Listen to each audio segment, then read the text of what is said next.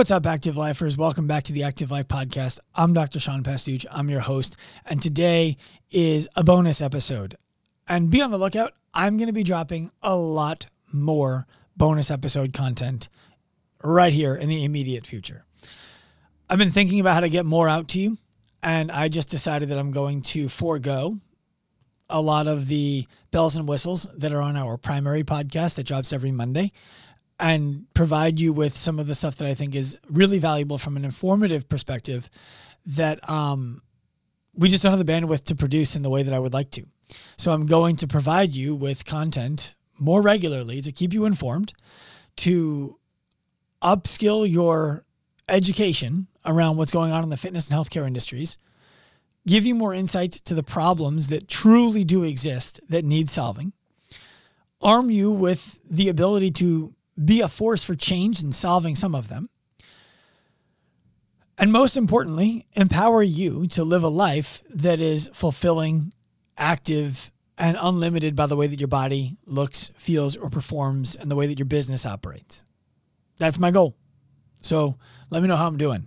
If I'm doing a good job already, if I'm already doing a good job for you, head to wherever you're listening to podcasts and drop that 5-star review for me, please. It really helps to grow the show and the growth of the show. If your life is better, imagine if everybody around you's life was better. How much better would your life be? It'd be a lot better. So share it. Go ahead and rate it. That's going to help us grow, and things get better when we grow. All right. Today, I want to speak to you about some of the problems that we face in the industry and describe to you some of the ways I believe that we need to overcome them. I'm going to give you some basic statistics that should be revelatory for you as soon as you hear them. According to IHRSA, the International Health and Racquet Sports Association, which is or was the largest organization of big box gym owners in the world. In the year 2000, there were about 30 million Americans who had a gym membership, who were actively paying membership to be at a gym in the year 2000. By the year 2019, there were 65 million people who were paying to be a member of a gym. We should give ourselves a round of applause. We more than doubled the number of people who are actively participating in the gym on a regular basis. I don't care how we measure it, that's outstanding. So good job for us. Now I want to correlate that with two other statistics. In the year 2000, according to the CDC, the obesity rate amongst Americans was 30.5% for adults over the age of 20. By the year 2018, remember, by this point, the number of people in the gym had doubled. So you would expect the obesity rate to go down, but the exact opposite thing happened.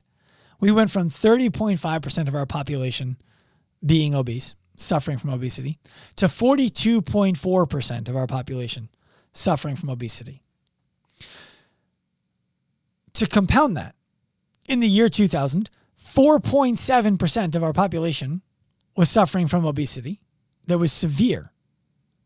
So severe obesity is going to be another way of describing what's called morbid obesity, which is a measure that effectively says people who are at a much greater risk for disease and death. Okay. To give you some quantification, obesity was 3/4 of the BMI that severe obesity was as it's calculated by the CDC. And BMI, while imperfect, body mass index, is a way to measure how much of people's body weight to height ratio is appropriate.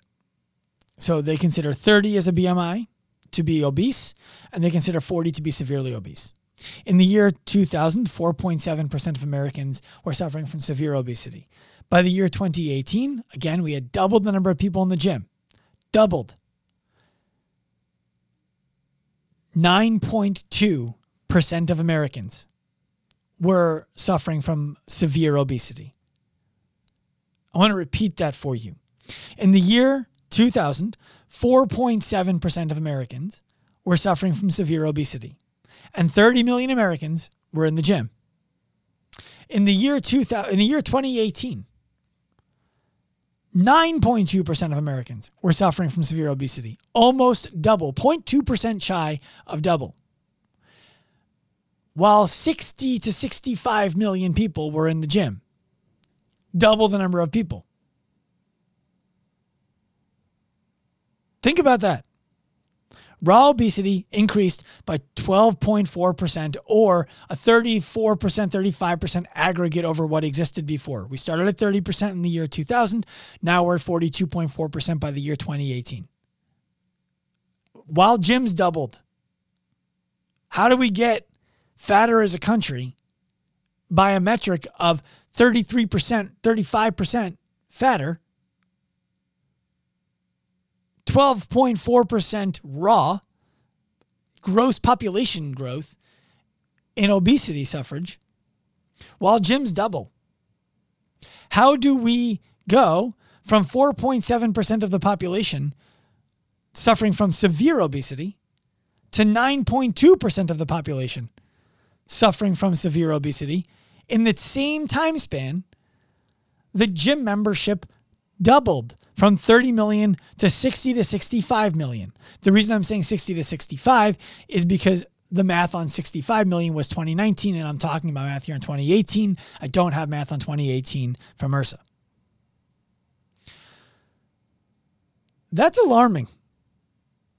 To me, this is alarming because the entire fitness industry is meant to serve people who are suffering from these kinds of issues. Now, if we want to add to that, think about the phone you were using in the year 2000 and what it could do. Think about it. I remember mine. It was a Panasonic that looked like a walkie-talkie. The cool thing about it is I could have a green background or an orange background behind the numbers and the contact name. But if I wanted to text somebody and I was going to write, for example, the letter C, I had to type 111 and then a C would come up. If I wanted to type an A, I just had to push one time. You remember those phones. Excuse me, wrong pipe on the drink there. That's what we were doing in the year 2000 from a technology perspective. There was no Instagram. There was no Facebook. There was no age of the internet where information was proliferating at the rate that it is right now. So that means people had access to less information and they were healthier. Less than half the number of people who are in the gym now were in the gym then, and we were healthier.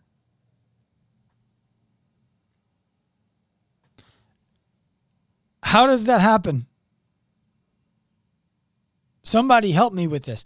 How does that happen? I'll share where I believe some of that happens. The incentive to being great in the fitness industry is low.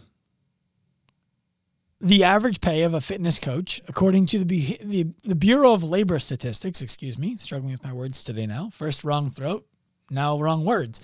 The Bureau of Labor Statistics, which is where the United States tracks job statistics, income, hours worked, education needed, all those kinds of things. They indicate that the average hourly pay of a fitness coach is $19. $19 an hour. For perspective, if you're working 40-hour weeks, which we all know is unsustainable in the fitness industry, your average person's making $40,000 annually. Those are 40-hour work weeks, 52 weeks a year. Anyone who has coached a fitness class or done a personal training session knows 40 a week ain't happening. Not for more than like a month. So it's not happening. So what's the incentive? Why become great? Getting into the industry is as easy as taking a test out of a textbook. It could take you 3 hours to become a fitness coach. 3 hours. You have to go to school for 1,000 hours, cutting hair, doing makeup, and all those sorts of things to even sit for the licensing exam for cosmetology. So to cut hair, do makeup, and apply lotions, you need 1,000 hours of experiential education, on-site, watched by a professional. Then you can sit for the test. For a fitness professional, you might need 3 total hours, including the test. No oversight. And then the average pay afterwards is $19 an hour. And the people who are making the most money in the fitness industry are the people who are the most charismatic and the most able to garner attention on social media platforms. With the exception being the exceptional. And the word is perfectly used in this case. 0.01%, I made that number up, of people who are just making it on merit, who are able to make a real living and don't even have a social media account. Don't market at all. Their clients just keep on referring people in the door for them. I can tell you beyond a shadow of a doubt, if it weren't for Active Life, that's who Larry would be. You've heard Larry on this podcast before. If you haven't, it means you're new here, and you will. If Larry didn't have Active Life, he would be in the 0.01% of trainers who are making $100,000 a year plus, maybe even 2, without having the first clue how to market, because he's that good. And he's that good because he cares that much. And when I say he cares that much, I mean he puts significant effort into continued development. He spends money on his continued development, not because he believes that development is going to provide him a financial return, but because he believes that the clients he has deserve it, and the clients he hasn't been able to serve yet need him to get that education to be able to serve them. And until he gets it, he won't be able to help them. And so they will be left out. That's why he does it. He doesn't do, I promise you, I've never seen him do, and I know him now for 6 years, really, really well. I've never seen him do a financial ROI equation on professional or personal development. He just goes and pursues it because he thinks it's worth it to have. And he's not collecting certificates. So all that to say, that's a rarity. It's a rarity. And there isn't incentive to be great because the gap between being okay or even inadequate, but with a certificate, to being able to do what Larry does could take a decade for somebody of intentional work. And you got to be able to stick around in the industry the whole time while you cut those teeth and develop those skills to be able to be that good, to garner that kind of income. But if you can get great online really quick without developing any real skills, you can start to attract clients and earn real money. So where is the incentive? Is the incentive to be great and deliver really meaningful service, or is the incentive to become really good at attracting people to enroll with you and be able to sell them service? Obviously, it's the latter. Our problem with America's chronic disease issues, the obesity, the diabetes, the cardiovascular disease, is an education problem. And everybody wants to make it out to be a commitment problem, an effort problem for the person suffering from those diseases. That's not the case. There are exceptions to every rule, but generally speaking, that's not the case.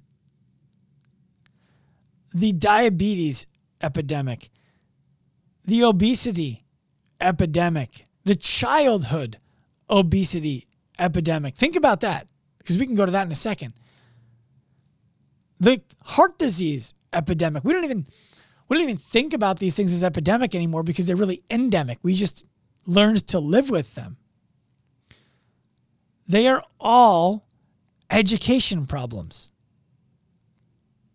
People don't know better. And then the fitness industry is led at the top by these certifying bodies who are providing cheap, quick, easy access to make a great income doing fulfilling work, changing people's lives. It would be great if it was true. It would be great if it was true. But all we need to do is look at the statistical lines. The number one thing that any fitness pro would tell you is a problem that people join their gym for or their coaching business for is they want to lose weight. Well, then how did we become 35% more obese and almost twice more morbidly obese in the same time span that twice as many people found their way into the gym? How did that happen? How did that happen when every online business in the health and fitness space that you can name today started between the year 2000 and 2020 or 2000 and now? So not only did we double gym membership, but we added an entire new opportunity, the online fitness boom.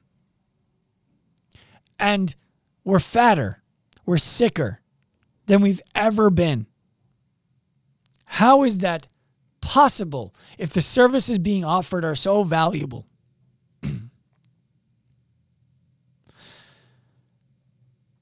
The fitness professional, meaning the gym owner, the coach, the trainer, have been bamboozled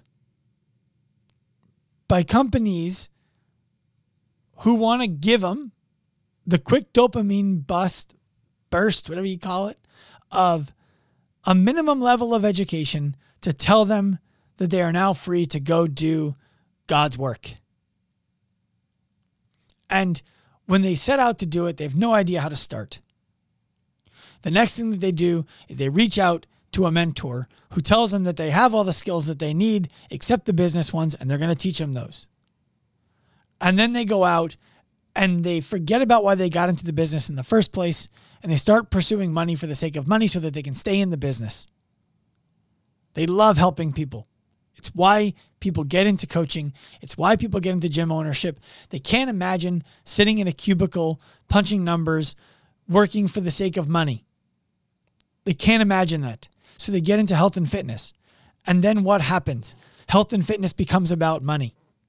Because without money, they can't stay in business. And without being in business, they can't help people. And the reason why they need money is because they weren't helping people as much as they knew that they wanted to and thought that they could in the very beginning. And then when they go to get the help, they're not getting help to help people. They're getting help to make money, which is not the same thing. If the focus is on money creation, then you'll find a way to make some more money for a period of time. But you won't necessarily make your services any better. If the focus is on making your services better, you'll make more money and you'll have better services and it will be sustainable. But the industry isn't set up with basic incentives that way. And so despite the doubling of the fitness industry in person and the exponential boom of the industry online, we're twice as fat, we're twice as sick as we were 20 years ago. How does that happen? If the industry is providing the value it purports to. It's not. So here's how we solve it. A few things that need to happen. The first thing is I want you to try and experiment. Just so that you can know that what I'm saying is true. I want you to call every gym in your town. And I want you to tell them that you're calling because you need to lose 100 pounds. And you want to know if they think they can help you do it. And I want you to pay attention to how many of them ask you questions before they tell you yes. And I want you to hear how many of them tell you yes without asking questions. It's not because they know that they can't and they're selling you anyway. It's because they all think that they can. And they all think that they can because most of them probably have for somebody once. And so they think everybody like that person is going to get that person's results. And when I say like that person, I mean 100 pounds overweight. But what they don't know that they don't know is that each person has a litany of factors that lead to the likelihood or lack thereof of them being successful in any given system. And it's those factors that need to be mined for before any business takes anybody on to be a client with the promise that they're going to be able to help them solve the problem. Alternatively, a reasonable thing for businesses to do is to say, we're not sure, but we think it would be worth trying. Here's what we would do. Does this sound like something that you would like? Now it's the client's decision. That's a fair offer. So number one, you're going to call the gyms in your town. You're going to tell them you want to lose 100 pounds. You're going to find out if they all think that they can help you or not. And you're going to learn something. The next thing that we need to do is we need to, as a professional community, I'm going to give both sides of this, start to draw the lines of who we are highly likely to be able to help, both on the high need side and the low need side. So for example, you can't help somebody in a coma. And with rare exception, you can't help a professional baseball player get better at throwing a fastball. Okay? You're not specialized enough for either of those. So if we take the person in the coma and we start to advance them to the person when we say, okay, at that point of functionality, yes, I can help them. Write that down. That's the beginning of what we call possible, which means someone like that who walks into your business or wants to work with you may be able to get the help.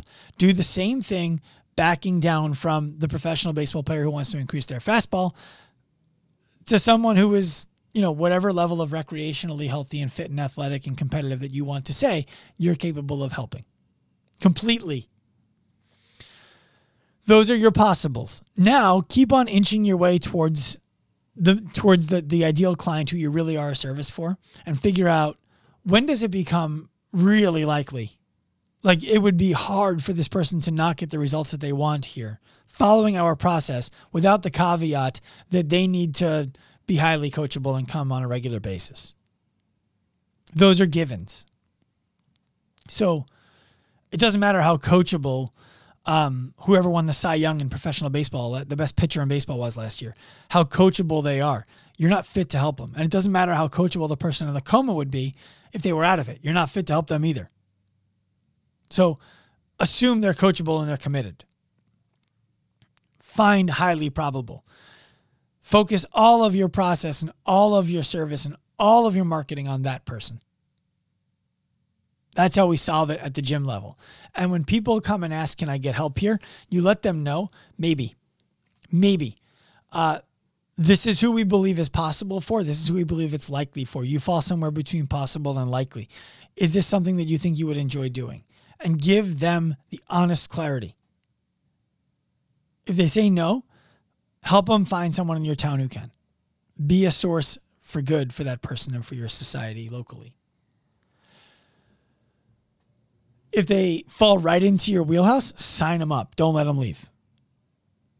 Now for the individual, the person who is going to be seeking this kind of help, go into the gyms or call the gyms and ask them why you shouldn't enroll. Ask them who's not a fit.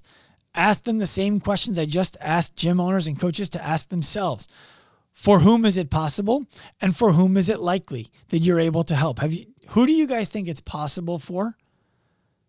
And when does it become likely that someone's going to get what they need from you? Like, there's got to be a range, right? Like, people who you might be able to help, who you've helped before, and then people who, like, when they show up like this, you can help them every single time. Who are they? They're oftentimes going to tell you that it's the person who's committed and coachable and ready to do hard work. Fine. Tell them, what if everybody was? If they say they think they can help everybody, then they haven't done the work. That's okay. It doesn't make them bad people. They haven't listened to this podcast. Send it to them. Find the person who sounds most self-aware. Sign up with them. That's how you do it.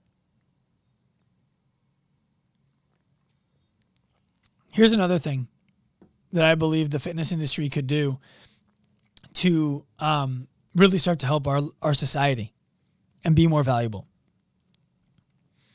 Give away education, not information. Giving away information is confusing on purpose. It's everything that we do is online and available. Just go ahead and look for it. That's free. It's me teaching you how to do it all in order that costs you money. Okay. Well, give it away in order. Start giving it all away in order. I don't even know the website. I should know it. I should put it in the show notes for this, but whatever. I don't know it yet because we're in the process right now of building open source education that's going to live on, I guess it'll be Active Life Professional actually, activelifeprofessional.com as soon as our new website launches. That is education about how to navigate the fitness and the healthcare industry, how to exercise, how to think, how to breathe, all of it for free for anybody. You don't have to be a client. It is health and fitness education that we would use to help a client in the very order that we would use it to help a client. So you don't have to be a client to get the information or the education. All you're signing up for support for is the implementation of it. What about this little thing that makes me unique and I don't know how to apply that thing and all of that?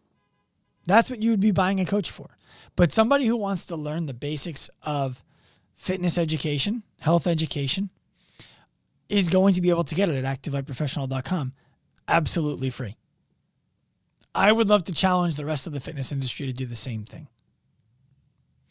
I would love to challenge you to build a robust library of content that makes it so that the person who needs your help but isn't ready to buy it yet because they don't trust you, they can't afford it, whatever it might be, can learn to trust you and decide to afford it by consuming enough of your content that you help them improve their lives without taking $1.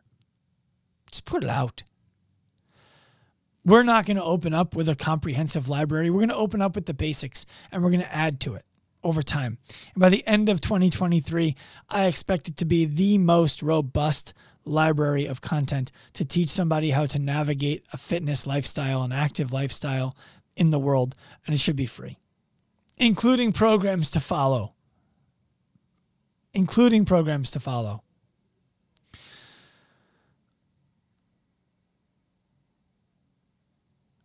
the year 2000, half as many people were in gyms and nobody was buying fitness online.